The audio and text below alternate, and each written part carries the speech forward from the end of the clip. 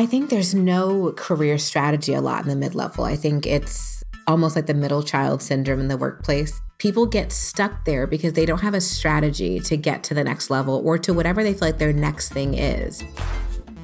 I'm Carly Zakin. And I'm Danielle Weisberg.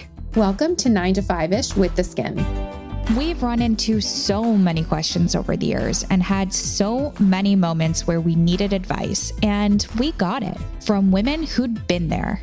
And that's what we're bringing you with this show. Each week, we're helping you get what you want out of your career by talking to the smartest leaders we know. Because we know your work life is a lot more than 9 to 5. All right, let's get into it. Our guest is Kimberly Brown. She is a career and leadership expert and the founder of Manifest Yourself, a leadership development company that helps organizations engage, develop, and advance women and people of color. She also released her first book last year called Next Move, Best Move, Transitioning into a Career You'll Love. Kimberly has also spent her career helping professionals develop in the workplace at education institutions, including Princeton University, Mercy College, and at American Express.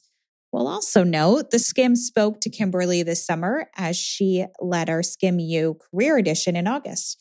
Kimberly, thanks so much for joining us. Welcome to 9 to 5-ish. Thank you so much for having me. Very excited to be here. So we're excited to have you. Before we get into the conversation, we'd like to warm it up a little bit with a quick lightning round. So quick questions, quick answers. Ready? Got it. Okay, Kimberly, what is a childhood nickname for you? KB Toys. That's great. I love that. How did that explain? Just where did that come from? I had a gymnastics instructor who used to call me KB Toys whenever I used to run and do my floor and my floor routines, trampoline routines. He's like, come on, KB Toys, let's go. And I think folks nowadays probably won't know KB Toys, but oh my God, it was a thing back then. I loved it. And I also haven't heard of it in years. So thank you for bringing me back today. No problem. What's been your most cringeworthy professional moment? Oh my goodness. So you know what? This happened recently. So I was keynoting an engagement, and at the end of the engagement, the first question that happened, someone asked me about my recent name change because I went through a divorce. And I was so floored. Like my body broke out into a sweat. Like I was just so shocked. Yeah. I was so shocked, so unexpected. I got it together, but it was like, I couldn't imagine that someone asked me that question in front of a whole audience of 150 people. Well, to be clear, that's their most cringeworthy professional moment, not yours. Shame on them. Let's do the flip side of that. What's been your biggest pinch me career moment? Ooh, probably the book deal. I think I was just so shocked. So excited. I think even though you prepare for things, you get ready for things, you have the introductions, you have the network, you do all the things. I think the moment of actually signing on the line, like, oh my gosh, I'm going to be a published author. I was like, Mama, I made it. Like, this is incredible. Like it was a very big moment for me. That is a big moment. What would you say is the key to effective collaboration amongst colleagues? Understanding everyone's point of view when coming to the project. I think that when professionals are working together, many times we may have our own career objectives. We may understand where we want to be shown or what we want to do. But if you're collaborating, if you can understand the perspectives of other people coming, is someone else up for promotion? That's why they're gunning to present it. Is someone really weak in one area and they need more experience? So that's why they're trying to work on this. Like, what is their perspective coming to the project? Like, what is it that they're looking to get out of it? And if you can communicate through that, it creates such a better environment for collaboration, especially on team projects. What is one thing that you do before you take on a big challenge? Probably some hype music. Like I'm a big Grey's Anatomy fan. Welcome to the club. Oh my gosh. Okay. I think about Amelia Shepherd and when she does the Superwoman pose before she goes into her biggest surgeries. Yeah. And for me, that didn't really resonate, but I generally put some hype music on. I love Jill Scott Hate on Me. And that's generally what I'll play that will get me in the mood. I love that. Let's go all the way back and talk about how you started working in this space. how did you know you wanted to help others with their professional development? Because that's like it's like you're a really good person. And, and you always know that about yourself. And then it's one thing to be like, I'm going to help others with their professional development. But also, how did you know you were actually good at it? Okay, so this was 110% not the plan in any way, shape, or form. I think in high school, I wrote a paper that said I wanted to be a psychosocial social worker, something like that. So I knew like helping was around there. I wanted to be a music teacher at one point because I studied vocal jazz for quite a while. I fumbled in my career like most folks do. And I went back to higher ed at one point when I was really unhappy because I felt like, okay, when was the last time I was happy? I was in a college campus. People work on a college campus. Like I can figure this out. And I had a few jobs in higher ed. I got to the career counseling job and I remember it distinctly. There was a particular student who I still talk to on Instagram today. And she got an internship and I knew it was as a direct result of working with me. And I was hooked at that moment of understanding like, this is what it could do. I can help someone land a job which changes the trajectory of their life, their career, their family, their finances, all the things. And I was always obsessed with how I navigate the world of work and how to figure things out. I'm always big on professional development for myself. So I'm like, if I can help others do that in their career, I just got hooked. And I joked early on when I worked in higher ed, it's like, well, I help people make more money than me because when you work in higher ed, you don't really make a lot of money. So most of my students, I'm looking at their offer letters and I'm like, well, yeah, that's more than me. But I love it. And I realized I was good at it. I think when I saw my students start to go through interview process and they do a lot better, seeing like the direct improvement that happened.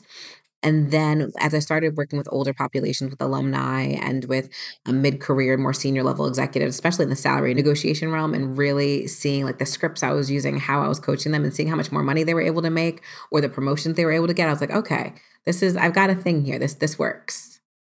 So I remember when I was in my own moment in my 20s where I was like, I don't know what I want to do. Like, I can't figure out my path. And, we all have those moments. People used to say, well, what interests you? What are you passionate about? And I hated that question. I'm like, I don't know, sleep. I was like watching TV. I'm like, I don't know. What am I passionate about right now? Nothing. So you worked, you spent many years of your career at academic institutions, helping students with their development and transition to workplace. How did you get people to identify their passion? And probably at a time when they were like, I don't know, stop asking me. So for me, I think we put a lot of pressure on let's figure it out. I think that with many people, we put this pressure to figure out what is the passion? What is the purpose? So with me, when I coach people, especially students, it's what do you feel like you can do for 2 years? What are you excited about? What are the high level, top 5 things that you would do? And then how can we put them in order of oh my gosh, if I got this job opportunity, I would do it tomorrow. I guess I could do this for a year or so if I needed some money. And I really, really, really, really don't want to do this, but I'm broke and I don't want to eat ramen. So we're going to do this job just so we can pay the bills. So once we kind of create the order of operations, it's really deciding just to pull the trigger and make a decision and see if you like it. And I think I teach students, and not even just students, I think across the board, it's that we can be passionate about something. We can be very interested. However, we won't know if we like it until we try it. There's no amount of informational interviews you can do that can compare to actually doing that job. So what do you think, after doing all the research, what are you excited about that you think you can commit to for 2 years to build some skill sets? And then we'll reassess. What's the most common mistake you see being made with people coming from, I think you talked a little bit about entry level, feeling like they have to do something forever, but what about that mid-level? I think there's no career strategy a lot in the mid-level. I think it's almost like the middle child syndrome in the workplace. You're finally, hopefully working on something that you really like, that you're good at, but people get stuck there because they don't have a strategy to get to the next level or to whatever they feel like their next thing is. The reality is, we have to work. So we're going to be working for years upon years upon years. We need a plan, whether we're talking about different skills we want to have, different industries we want to experience. It doesn't necessarily just have to be a particular seniority level. It's understanding what is the gap between where you are right now and where you'd like to be next. I think that mid-tier folks, I think they're just so busy working that many times they forget to kind of put a strategy together to help themselves move forward. What is the biggest challenge that you have faced in your career that had to overcome? I would probably say my biggest challenge was transitioning from higher education into corporate America. I joke with a lot of my clients, it's a transition that we see a lot of folks want to make from, nonprofit, from education into corporate. I joke and say the biggest misconception is that when you're in these nonprofits or higher ed, that you're just baking brownies and celebrating birthdays every day. Everything's so light and happy, and there's no metrics or KPIs or anything. So when you come into corporate, people always want to ask, like, well, can you actually work hard? It's not going to be all fluffy and stuff. And I think that I experienced a lot of that bias when I moved into corporate America. And I think overcoming that and also upskilling myself, it was an incredible job. I miss it to this day. I loved it. However, things move so fast. So I was the first ever director of global diversity talent acquisition strategy. And I went from being by myself and the job being really centralized in the US to it becoming global within 3 months, to when I left, I hired about a team of, I think I had about 6 to 8 people. So it was a huge challenge to consistently expand myself, my own understanding of me, who I am as a leader, building a larger team, understanding global norms. It was probably the biggest challenge of my career, but the most rewarding. When you think about networking and sort of mentorship and like who should be on your bench, we all go to like our bench for, or try to build our bench for different reasons, whether, I'm trying to advance my career, or I'm trying to ask for a raise, or like I'm having trouble with this colleague, I need help navigating. We all have those different people. As you made that transition into kind of the corporate world, what did your bench look like? And then what did you need it to become? Ooh, I love that you mentioned that, especially because I think people don't think about like overturning their bench when you're making career transitions. And that's really what had to happen. I had built a network largely in higher education. So the first thing I did was go out my network and I looked and saw who has made this transition already and who can help me play the game and learn the language. So I think when you're interviewing, especially for career transitioners, that language piece is so key. People literally just need to hear you say the things that are aligned to the job you want to be in so that they can feel it's like, oh, okay, they know their stuff. It's literally just a checkbox. And I think for me, it was reaching out to my network and finding those folks. I joke and call those teachers. Like I needed teachers in my career. I had to go back to school and how do I get the language? How do I talk the talk? How do I present in the way that I need to present so that they understand that I'm meant to be here and that I know my stuff and would be successful in this job? And I'm also very big on professional association. So anytime I'm making any type of transition, I generally try to find what is the network I should get involved with where I can meet more stakeholders who are aligned with where I'd like to go. Professional associations have been one of my secrets to success in the working world. I've always excelled very fast and been promoted and moved into various roles. And it's really because of the network I've built through professional associations. What's something that you're still working on? My confidence. I am someone who, I think from the outside looking in, I do a lot of public speaking. I think I have a lot of fun. If y'all have seen me speak on stage and all the things, like I like to do it. But my confidence. This answer confused me. Like I was not expecting that to be your answer. I don't think you need to work on that from an external perspective. From an external perspective, no, yeah, it makes total sense. But inside, I am the worst critic. I dissect all the things and the process I go through to prepare myself to be in the spotlight or on the stage. Like I am working on having a better sense of belief in myself and my abilities. And I think it just comes from not necessarily having as much confidence as I would like to have. So, therapy helps a lot, making sure that I celebrate my wins. But I think there's a lot of stress, a lot of anxiety on this side that I just don't let people see. I'm in my book, I talk about my father, and he was a sergeant, a very strict upbringing. I was grounded till I was 18. If it was not a school sanctioned activity, I could not go. So I am 100% a high performer, but I will do whatever it takes to perform highly. But I will put myself through all the stress that you just won't see unless you're literally in my home with me, watching me freak out. How do your freakouts manifest? So generally it's in my body, like my heart will be racing. I'll break out in a sweat. I have a lot of like confusion in my brain where I just can't like articulate myself properly. So if you were at my desk right now, I'm always writing down ideas before I go to bed. I'm writing down things to dump out my brain, but it's really a lot of anxiety that comes through my body. that very much speaks to me. Like that's actually how a lot of my anxiety manifests. So I'm curious, what do you do to keep that in check so that externally you come off a certain way? And then for yourself, how do you like actually make yourself feel better and kind of celebrate the wins that you should very much celebrate? So for me, the biggest thing I've been working on, especially now running my own company and not being in the corporate world, is giving myself permission to give myself time. I think that when I was in corporate America, so many things were coming to me at the same time. You're not really taught to set yourself up for success. You're taught to be reactive and show up and perform and do what the people told you to do so you can get promoted and get a big bonus.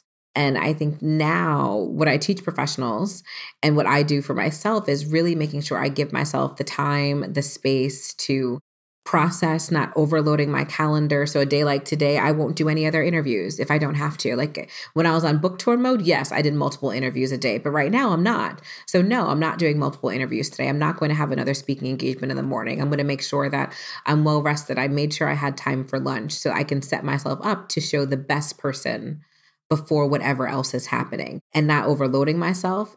Although that sounds so simple as a high achiever, I will just book myself solid all day, every day.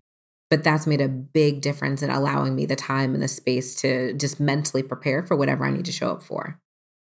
I would not have guessed any of that. And I think that speaks to the point, but also want to say if I'm also my biggest critic and I offer this to you that people are and really inspired by you. And, you know, we've seen that firsthand. So do with that what you will, but just want to have you hear that today.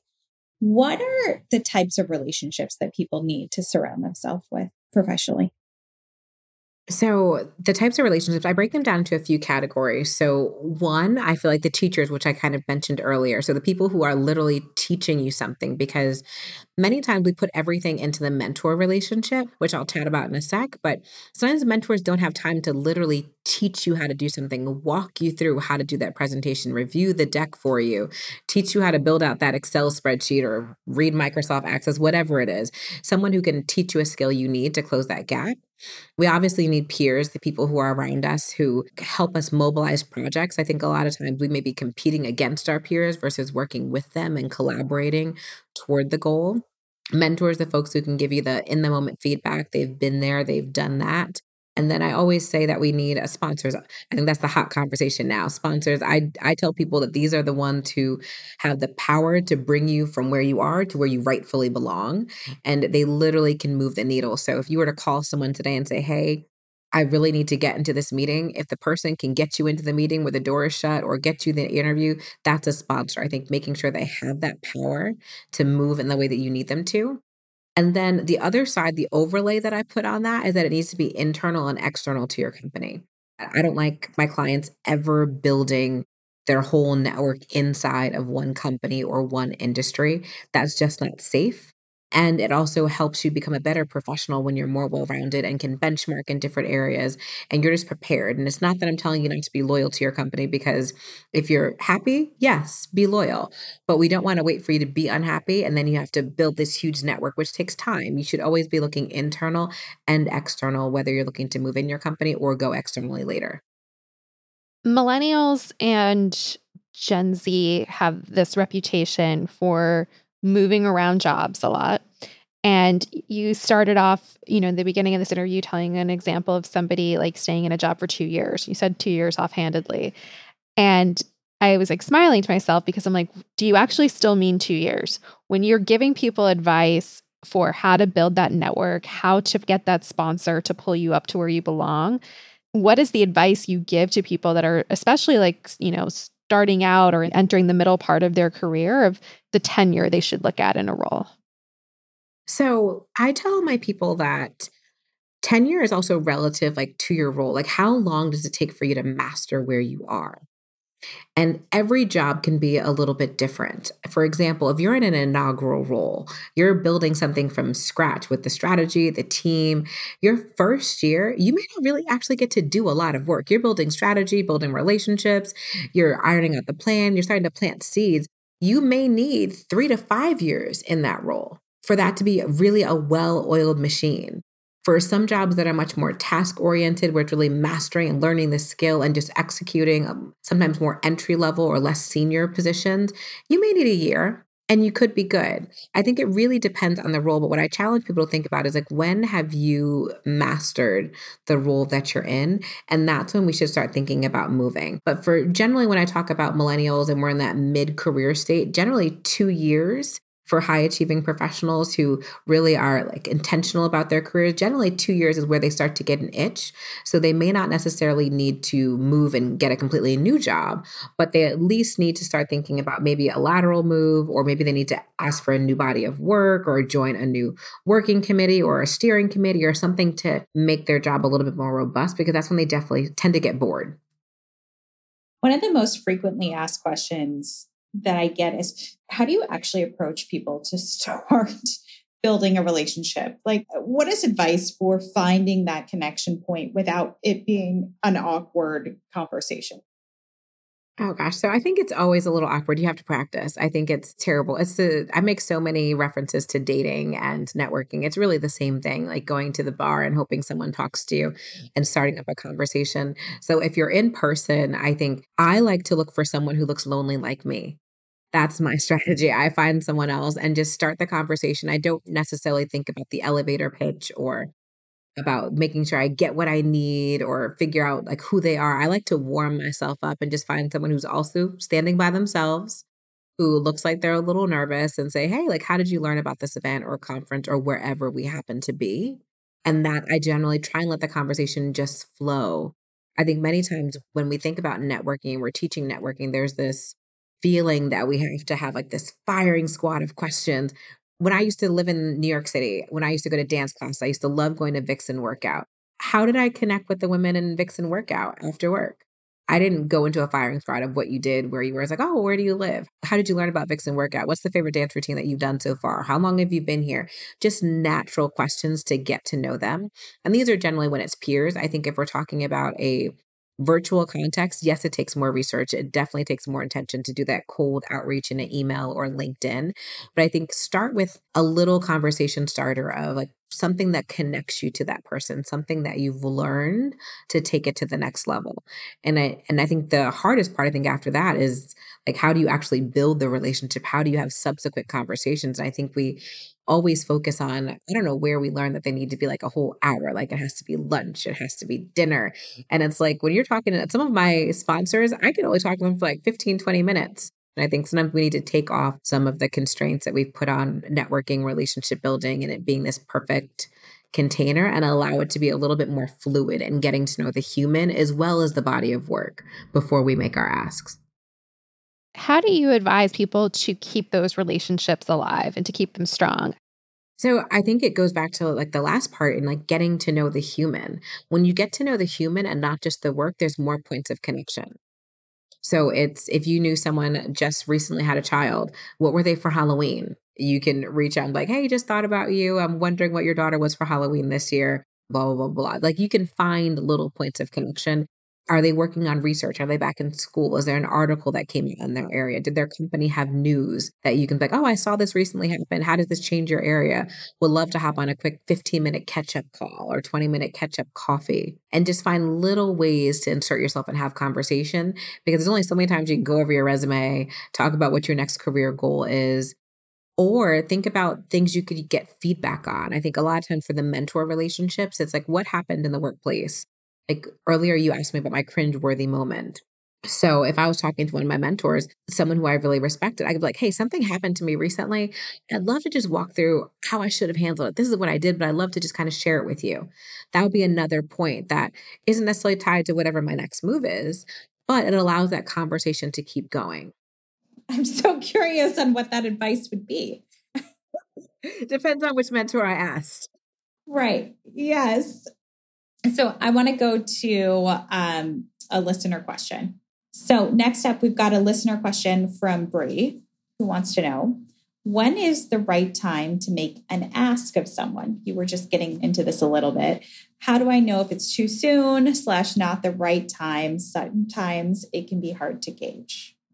It is 100% hard to gauge no matter what. But I think many times the first thing I say is like, does it really feel ingenuine? Like, did you just meet the person? Like, did you just meet them? They don't know you. You've barely had any conversation. Is it too soon?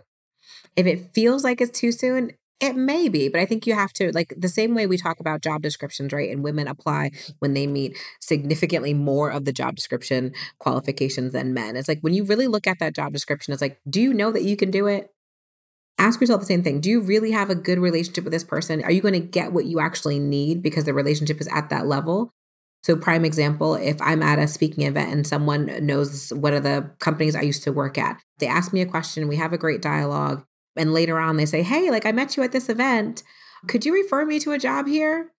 If I were that person, you should know the referral is not going to be that great. I don't know anything about you. It's going to be like, hey, I met someone at XYZ event. They seem like they're okay.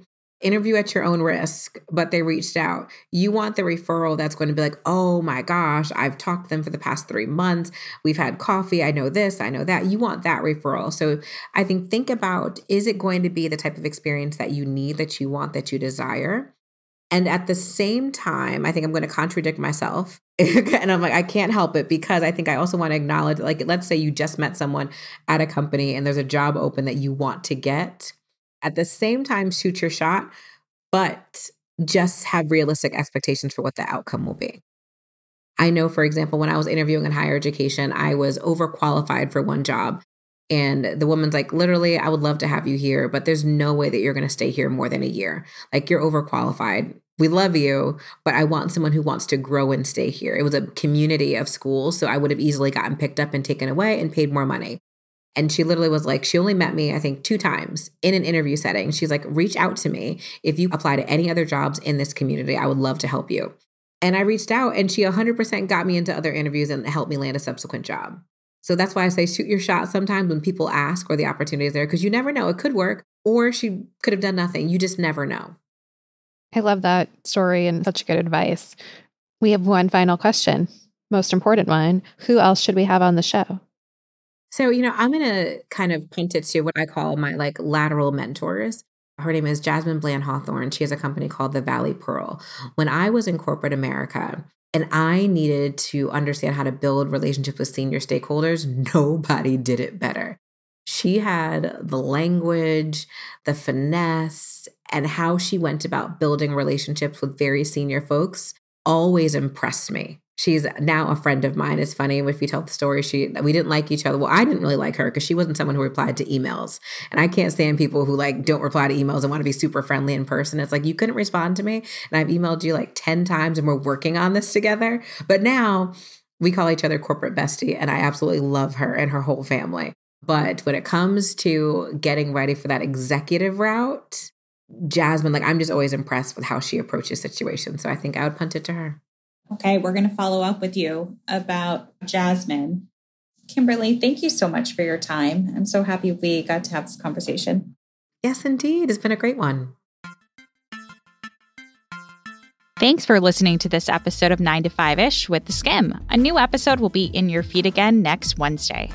In the meantime, check out our news podcast, Skimm This. Every Thursday, we cover what you need to know each week in 30 minutes or less. And if you want to keep up with us in between episodes, follow us on Instagram at Carly and Danielle. It's a really good account, I promise.